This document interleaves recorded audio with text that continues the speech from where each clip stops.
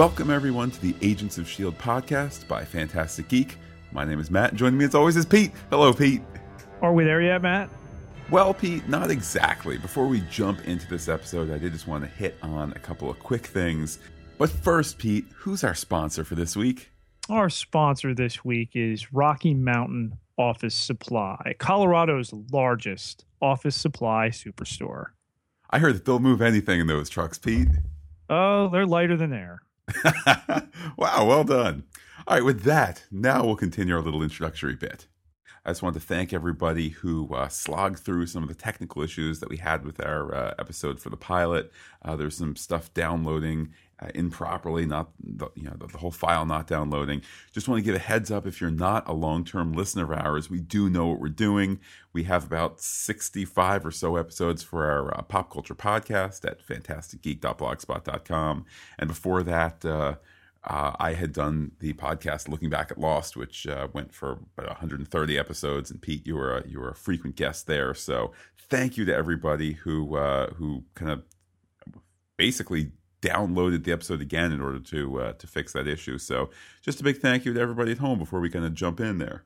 Also, Pete, I just wanted to quickly mention that on the website, shieldpodcast.blogspot.com, over the weekend, I put up a PayPal link. It's not so that we can make our fortune off of this podcast. Just figured I'd put it up there in case anybody wants to help out, chip in a little bit to cover some of our costs for data storage and bandwidth and that sort of thing. So, as I said, just put it up there for any interested and kind parties. And here I was about to say that you are every bit the hacktivist that Sky is. But apparently your quest to rub a couple nickels together makes you no better than Quinn Worldwide. Well, you know what, Pete? And I guess now's a good time as I need to mention that the podcast will be moving to Malta for season 2 because they really understand us. Yes, wonderful tax laws in Malta. But this episode, the asset is all about Dr. Hall here, and that really the asset towards the end of the episode, he has become the liability. And we find out he is, in fact, the mole. A trope we had to imagine at some point, the leak inside. We talked last week, where were Sky's motivations? And that's something that gets, played with quite heavily this week. This is clearly a Sky episode. The first 7 or so episodes out of a series, it's all going to be establishing character. And here Sky gets her episode. We get her put on a mission. And, Matt, I know you groaned a little bit over the Twittersphere there with the hacker ex machina. Yeah, initially, first of all, let me back up and say I appreciate that they're doing character-focused episodes that let a character shine, learn about them, see them grow as a character. It's a great model. I didn't love this episode. I liked this episode, certainly at the point of like, gee whiz, how are we going to get her in? Secret spy guy can't, he 3 weeks for cover, and she's just like, boop, boop, boop, boop, boop. Nope, I did it through Evite. Ding! It wasn't crazy about it, but I'm also not incredibly critical of it either. Right. I mean, the back channel voodoo, as the shorthand is thrown out pretty quick. I mean, we get what that's about. And, while it could be clunkier, I still don't think they're on all cylinders. I think we're going to see better S.H.I.E.L.D. to come. This type of episode in which we're going to create a bad guy, it's a necessary evil. And to be fair, wasn't Quinn floating the line that he kind of had left that back door propped open a little bit, kind of in a hacking sense. He had left it open a little bit just in case anybody was kind of smart enough to work their way in, that he was keeping an eye out for somebody who could do those things for him to kind of lure into his employ. Am I remembering that correctly, Pete? I think so. And, even considering that, though, he's clearly a pawn, despite the fact that we're playing with a giant, gravitanium device. Clearly, he doesn't comprehend the gravity of the situation. By the end of the episode, in cold storage there with no label on it in the vault in the fridge, as Coulson calls it. We've got the first really big threat unique to the TV Marvel universe here. Yeah, and I thought it was again the whole thing was kind of good. It was a good attempt, a good execution of a no pun intended, although there is the pun there for execution. But it was a good use of having a villain who was multi-layered, not just out there saying, "Mwahaha, I'll get you." So that was certainly a positive. It just wasn't. I wasn't totally invested in kind of this self-contained, oh, well, I'm the guy who got me caught so I could find out what Quinn was doing. Again, it was just good. It wasn't great. I hate to repeat myself, but I also don't want to sound overly down on the episode. The episode certainly had some highlights, which, we can discuss in a bit. Well, we'll talk certainly about the villains, as we always do in the dossier, because I don't think it's necessarily as clear-cut as that. But in terms of the symmetry, having our hero essentially create someone who will become a villain, that's textbook. And that they're smart enough to go there. At the same time, you're not going to reinvent the wheel with that type of idea. The tease was great. This idea of throwing, first cars and then this gigantic truck in the air, mixed with the essentially the jailbreak, because we know he leaked the details of his whereabouts so that he could be stolen. Dr. Hall, this Canadian physicist who has trained two members, had a vital role in the education of two members of our team in Fitz and Simmons. But not as untouchable as we thought. And just like Quinn, all things can be found and all things can be broken into. But, as is mentioned heavily in the dialogue, this is an episode about defining moments, not just for Hall, but for Skye, in a manner of speaking, for Coulson and for Ward as well. He talks about the moment that you got to commit or bail. And, Coulson makes that commitment there, shoots the glass, and sends old Dr. Hall sideways, what seems like down because of the gravity, into the device from the movie Contact. Well, I also was thinking of the movie Inception with that, the rotating room. I actually had wondered, and in fact, I can only imagine that particular set, which was not a large one, that of kind of, the control room, gravity device control room. I have to wonder, either they built 4 of them, one on a different side, which might be your cheaper option now that I think about it, or they built a rotating set. I thought that all those gags were great. The pouring the liquor to the side, having the room suddenly, ka-chunk over. It was a nice action set piece. It was a really nice, it was a nice opportunity to show off what the show can do with effects. And then to kind of end up where they're standing on the window, and it's just a simple bullet shot to dispatch Dr. Hall. Again, was also good. It was a nice ending to the episode, or the ending to the conflict, nonetheless. Pete, one thing I did want to mention, I felt like this was an episode where it was almost a tale of two skies, and I'm not referring to is she going bad or isn't she? Although that was a fun bit of business there. We had in the first half of the episode what I thought was some very kind of familiar tropey stuff. Skye, the ill-fitting newbie. Now, we know she's new, of course, but it kind of was like, this was the episode where it's like, what? Me? Team? I don't quite get it. Right. And then you're not ready. You don't understand. You can't take this fake blue gun out of my hand and not pretend it's a joke. Coulson, she's not ready. And May a little bit to that extent, definitely. But again, when I say this episode is a necessary evil, I mean that in the best possible way. That they have to pretty much go down this path and lead us to the place where the series can ultimately break new ground and really surprise us. What I never care for in a TV show is when they're a bit lazy with delivering exposition. Now, look, we get it that Fitzsimmons are genius level people, and we also get that Skye is in many ways the audience. She's the us. We don't know all this stuff, but to kind of be like, whoa, whoa, whoa, science twins. What you say about this?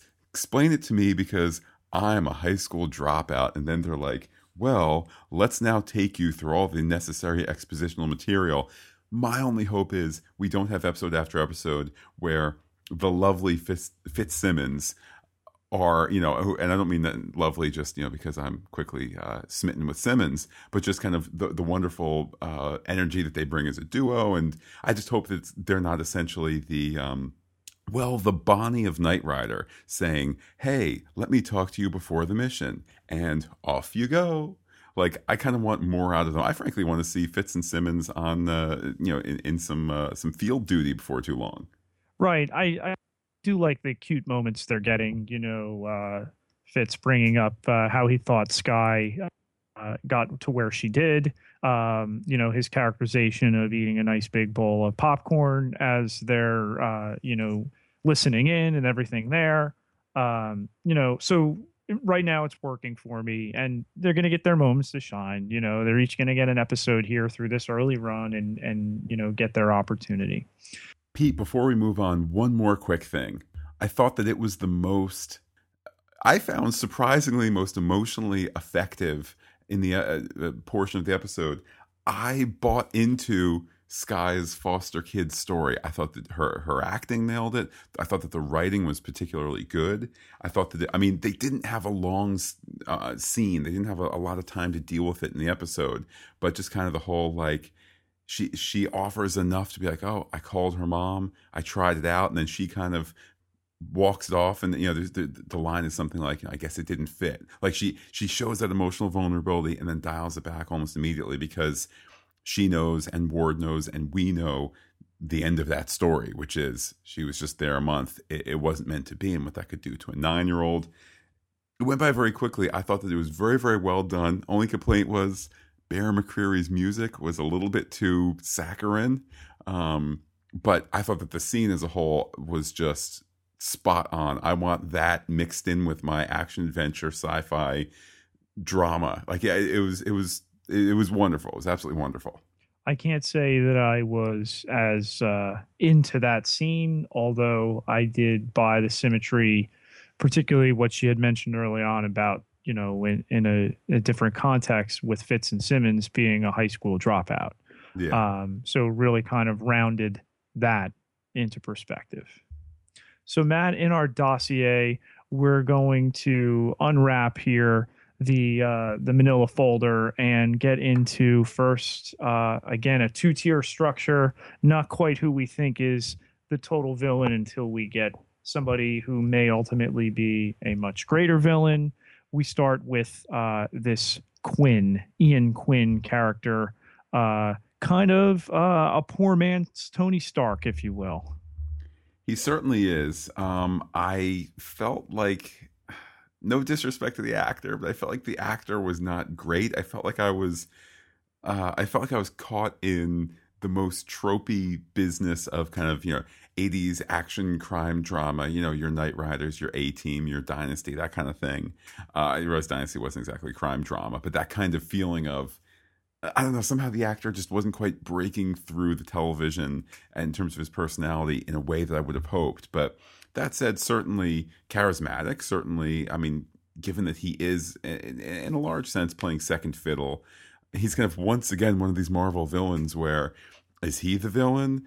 Not exactly. The villain is actually somebody who you didn't think in the first half would be the villain.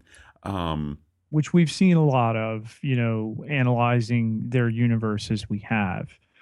But kind of a Goldfinger-esque, has laser fences and, off in a hard to reach location, and, the ritzy glitzy side of this. I did find it a little less than credible. The Sky marching in the fuchsia dress, you know, head or I'm sorry, hand to ear speaking, you Yes. know, jargon over the thing there. I thought, you know, we broke a wall a little bit with that. But you know what? This show, as far as tone, has been playful enough where you'll forgive something like that. But you know, Quinn with his you know full sized gravity generator and his laser grid. You know, he's all about, you know, getting rid of these corrupt institutions like SHIELD and the United States and freedom. There definitely, I think that there was almost certainly an intentional James Bond through line in this Absolutely. episode. That, you know, the teaser act is very much kind of was a scaled down for a TV budget, you know, 007 opening. And then, as you say, you kind of have this Goldfinger, you know, no, I expect everyone to die kind of, you Yes. know, gleeful baddie. Again, fun, certainly fun. Another example of something in this episode that, while it's not hitting a home run, it's getting on base and it's doing so in a very entertaining manner. And I mean, I'll just mention, you know, when it's like it's time to evacuate, then there's the most tropey rich bad guy line ever. That I'm not complaining. It was like, get to the chopper. You know, of course, Right. there's a chopper on the roof. It's a gold encrusted diamond chopper. Exactly. You know, and the thugs and everything like that. You know, but again, that is what it has to be to come back again. You know, when we're talking about the bad guys of this being a necessary evil, it is what it is. What we, you know, didn't expect but kind of expected is that the you know the scientist that is stolen for his mind and for what he can do with technology, that he would become somebody that we're going to assume at this point is going to be a bad guy in Graviton. I'm not completely certain. Uh, you're not certain that the character won't become a bad guy, or that they won't Yeah. return to him. No, he'll definitely be back, as we saw with Hmm. the little end scene there. But you know, as far as his motivations, I mean, all right, so now he's in the, you know, gravity ball netherworld place. You know, is he filled with anger because of this? Is it going to be one of those "thank you, Coulson, you know, open my mind to the possibilities" type of guy? You know, he seemed to be magnanimous enough that he was going to destroy this so other people can't have it, and now he is this technology.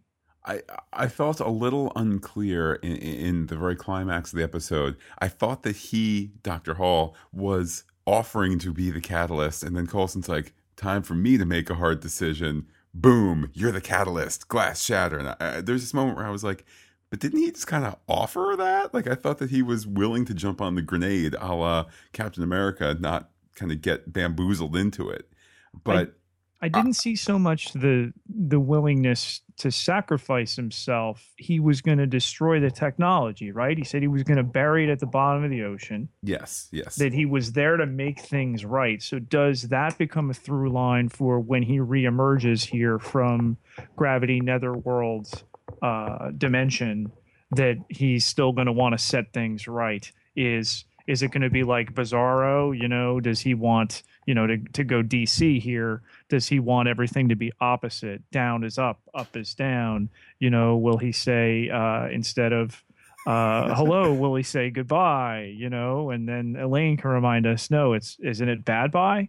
You know, is it going to be opposite world with the gravity, that he's going to want to make things quote unquote right to him?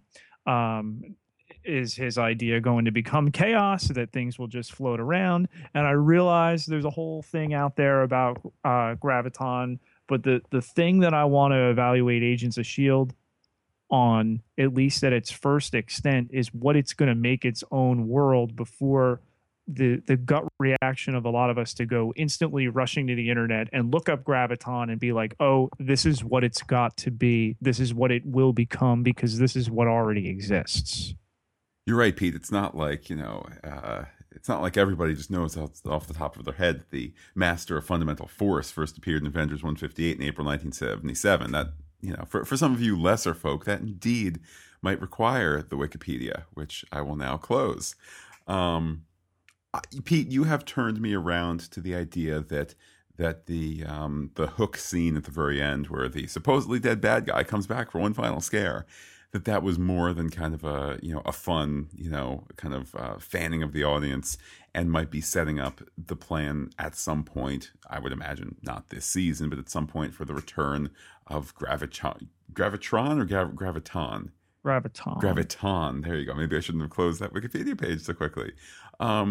I think that would be a fun season 2 episode to have him suddenly get out. It's the return of Graviton, and to kind of do your somewhat standard but nonetheless enjoyable, now that he has power, now that he is not human anymore, almost kind of like a Dr. Manhattan, what have I become? Where is my humanity?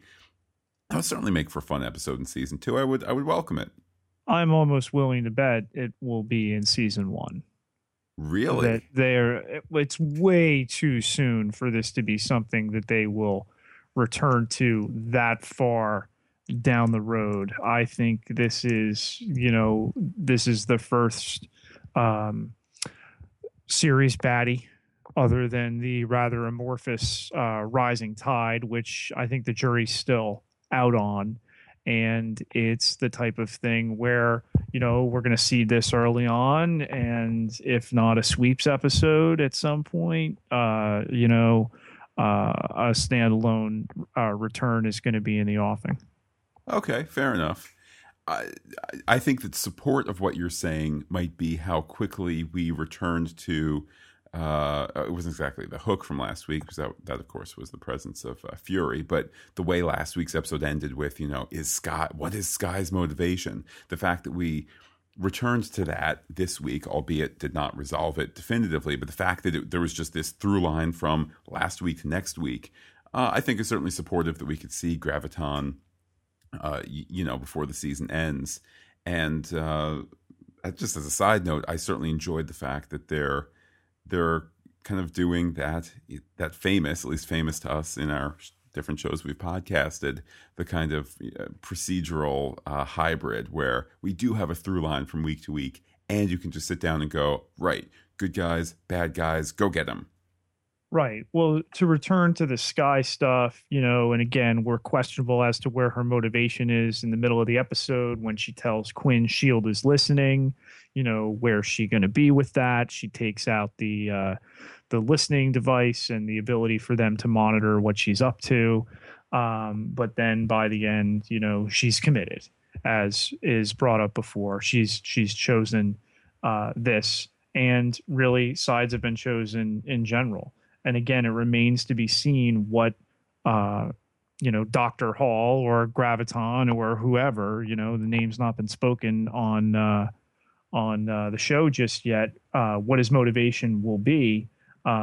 This idea that, you're right where you're supposed to be, okay, when these things go down. And he feels that he's saving millions. So when he reemerges, it's like a lot of great bad guys. If he is indeed a bad guy, he doesn't view himself as a bad guy, that he's trying to do, again, the right thing.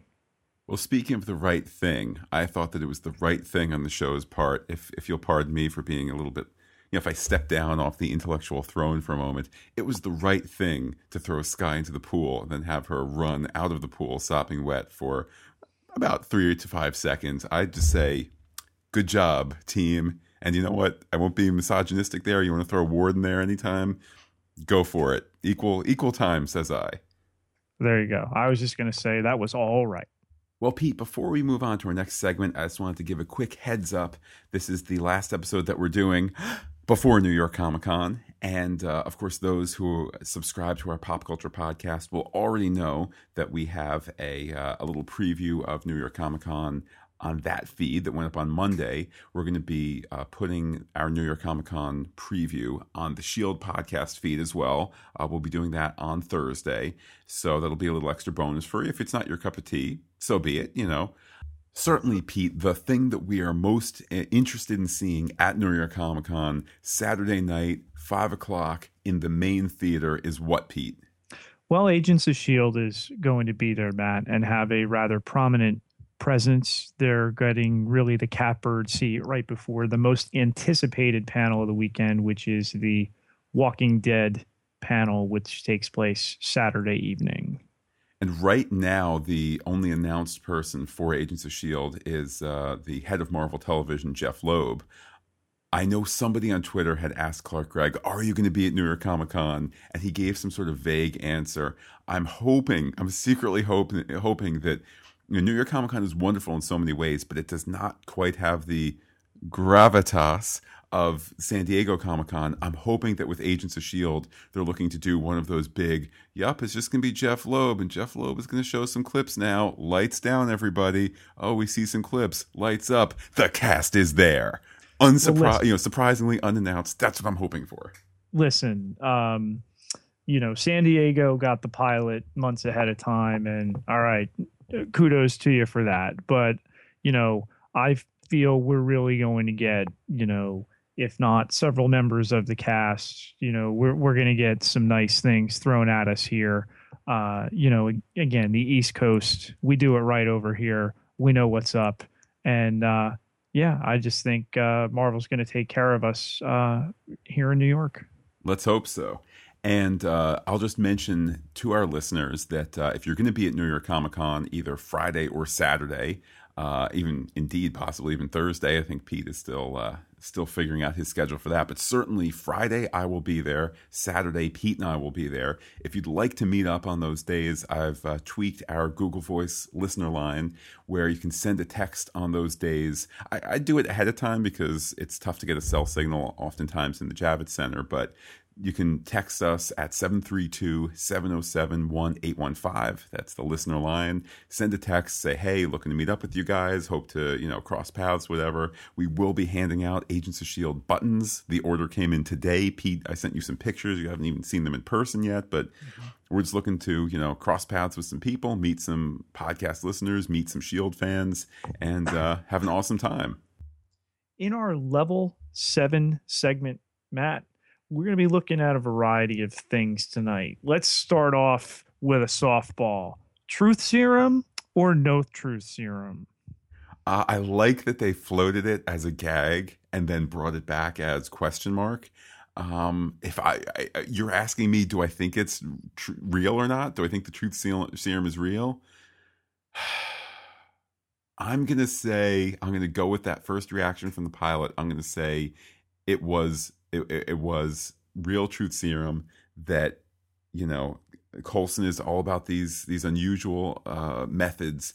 And he was just willing to say, I know what Skye knows. I know that Ward is, level 6 or has been level 6. He's only recently level 7. So she knows what he knows. Let him talk. He did, the machismo, I get it. You only caught me with a level 1 overshare. I would tend to agree with you. I don't think Ward is about mind games.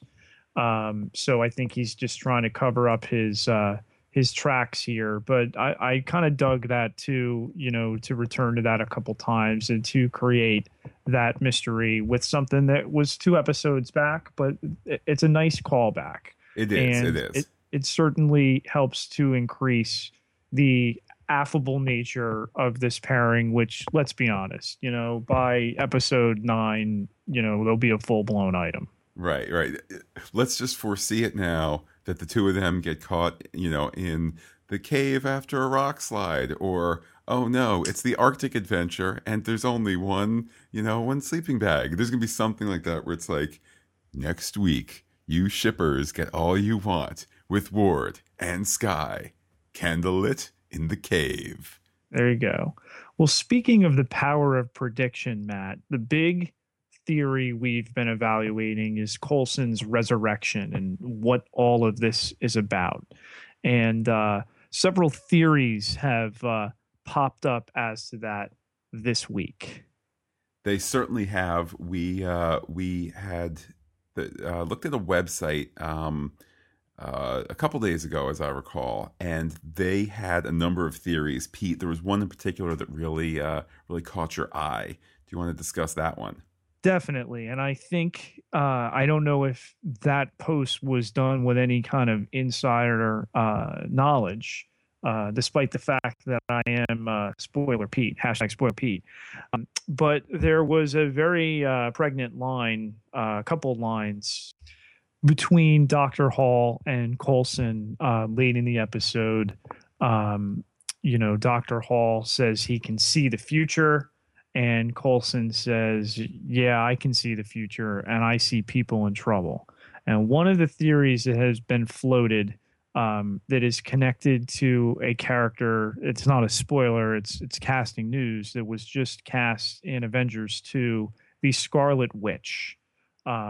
And that the idea we've returned to on several occasions, the line that Coulson has spoken, Tahiti in this magical place, and what might be, where he was healed or an implanted memory or whatever, but the emphasis on magic.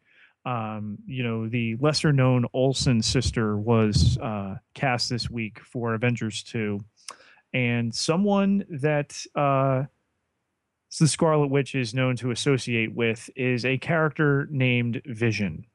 And it seems to be quite possible now that Coulson is or is in the process of becoming this character Vision. I go back to his Matrix-esque dodging of a car door in the pilot. And that very loaded line here that he sees the future, he sees people in trouble. I think they might be hinting a little bit to us, or we might be reading in a little entirely too much so early in the series. It certainly is possible that they're using the knowledge of the Marvel Comics universe kind of against everybody, that they'll throw a couple breadcrumbs the wrong way. There was that line about how he's lost his muscle memory, and I was thinking about that, saying that's suggestive of your experience, your soul, your brain, however you want to kind of characterize it, that is intact, but that it's in a new set of muscles, it's in a new body, whether that is in a magical sense, whether that is in what I think at this point is an overhyped the life model. What's the term? The life model decoy, which comes from the comics, where it's essentially this, advanced robot that doesn't know it's a robot, that has the same fingerprint and DNA and hair and all that.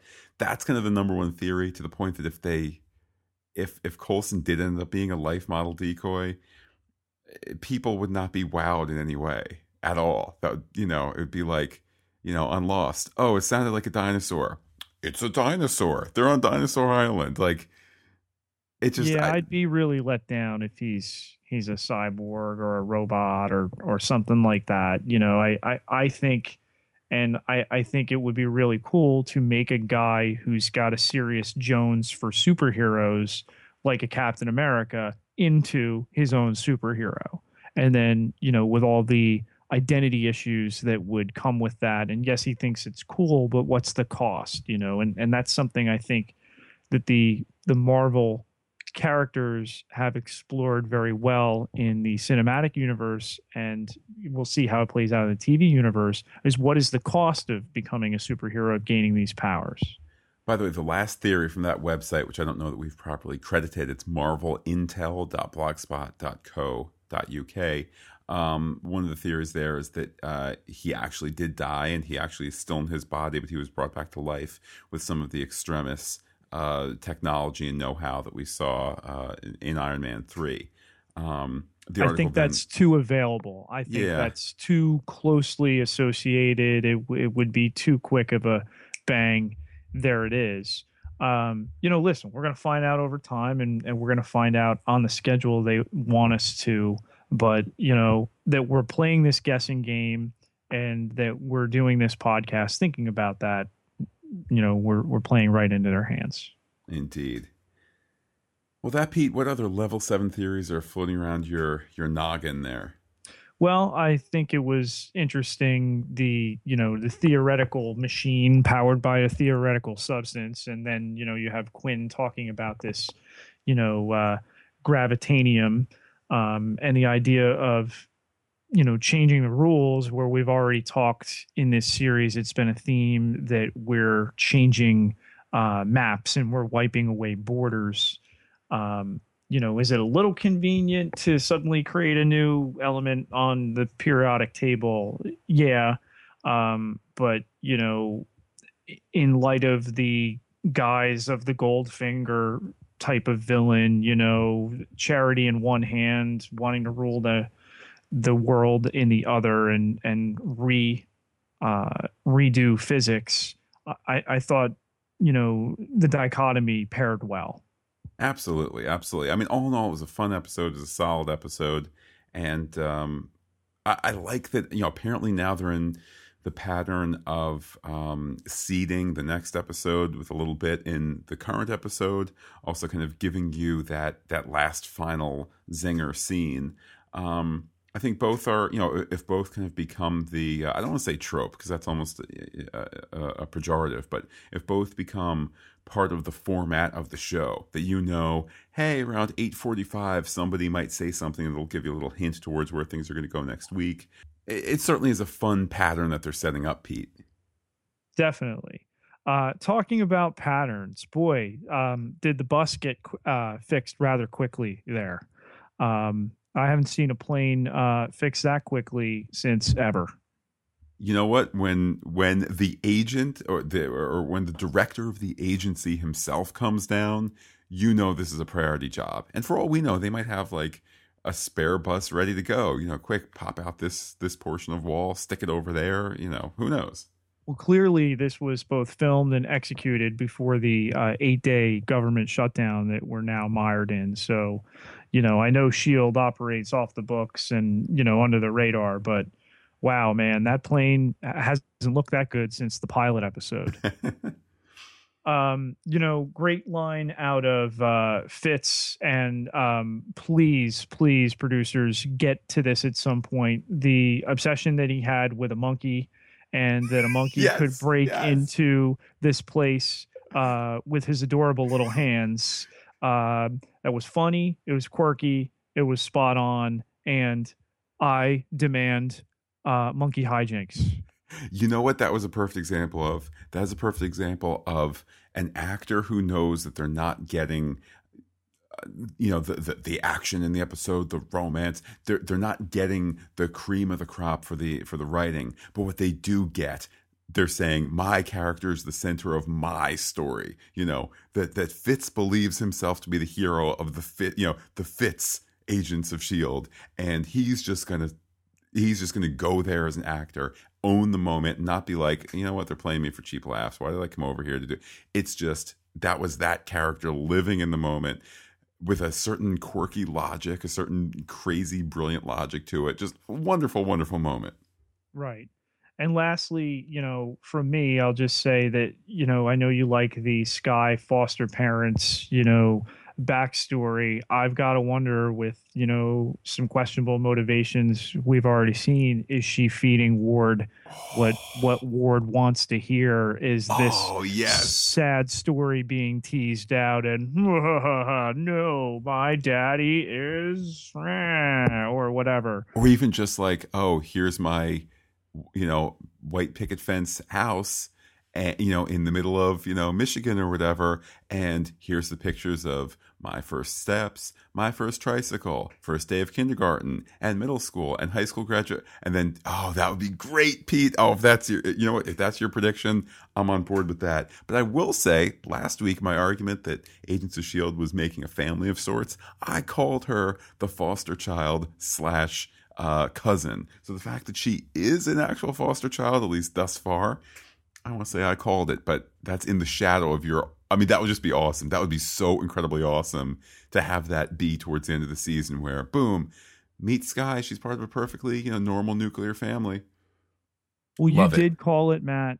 And in Decrypted Transmissions, let's look at who called us this week. Indeed. Well, first of all, from our pal Ian, he had sent us an email 2 weeks ago that I think I had mentioned on Twitter that I just completely forgot about.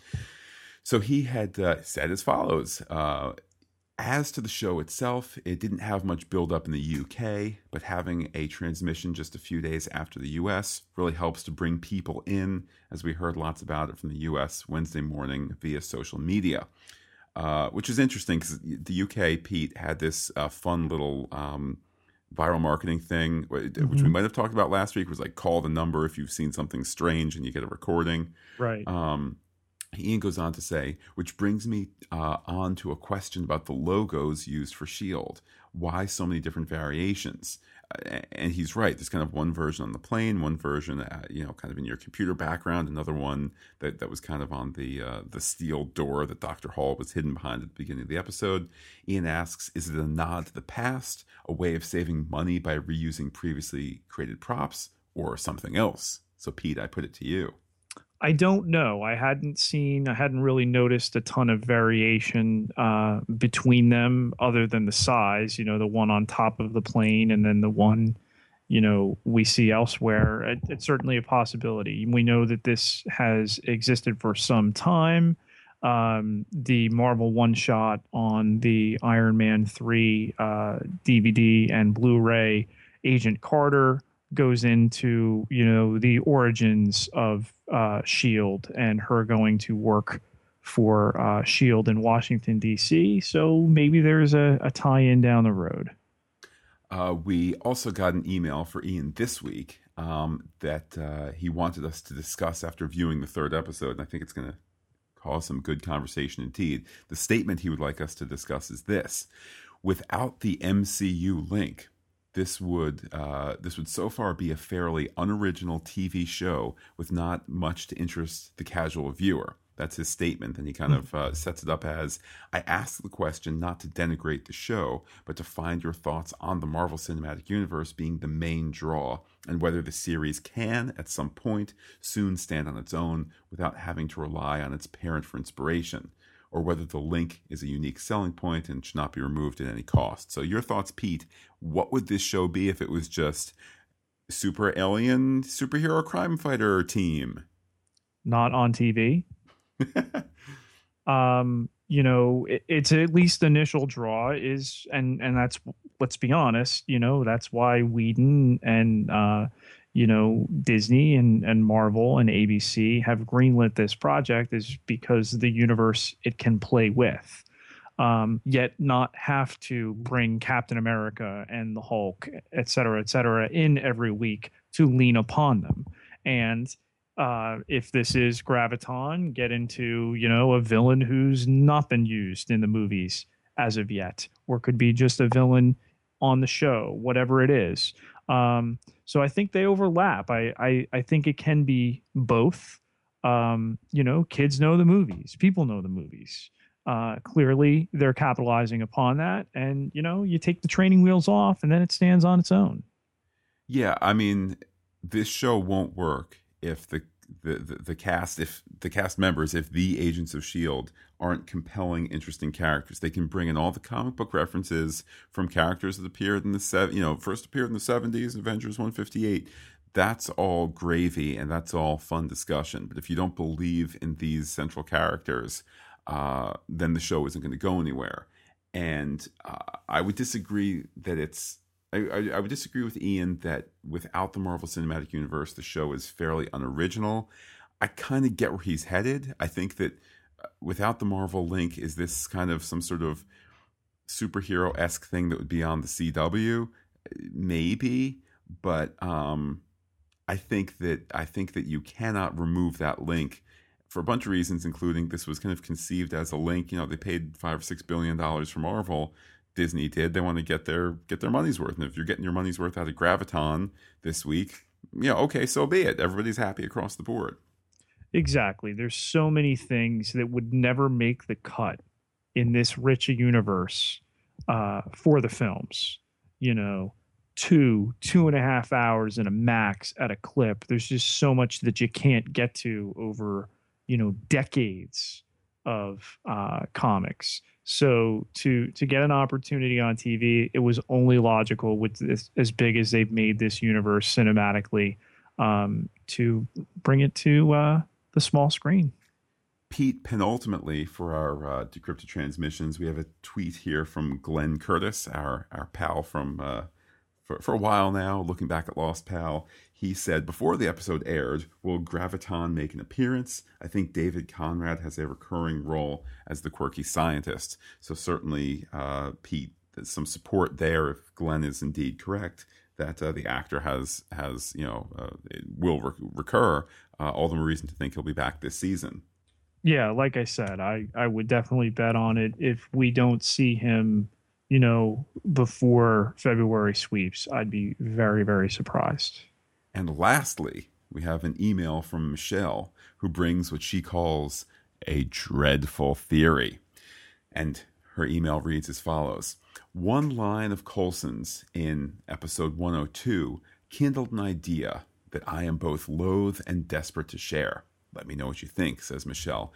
When Reyes suggests that Coulson's newly assembled team is a result of his midlife crisis, he tells her that, quote, they, the team, don't need me. They just need time, close quote. Michelle says, it made me think, could Coulson and the creative minds behind Agents of S.H.I.E.L.D. actually be preparing his team to function without him?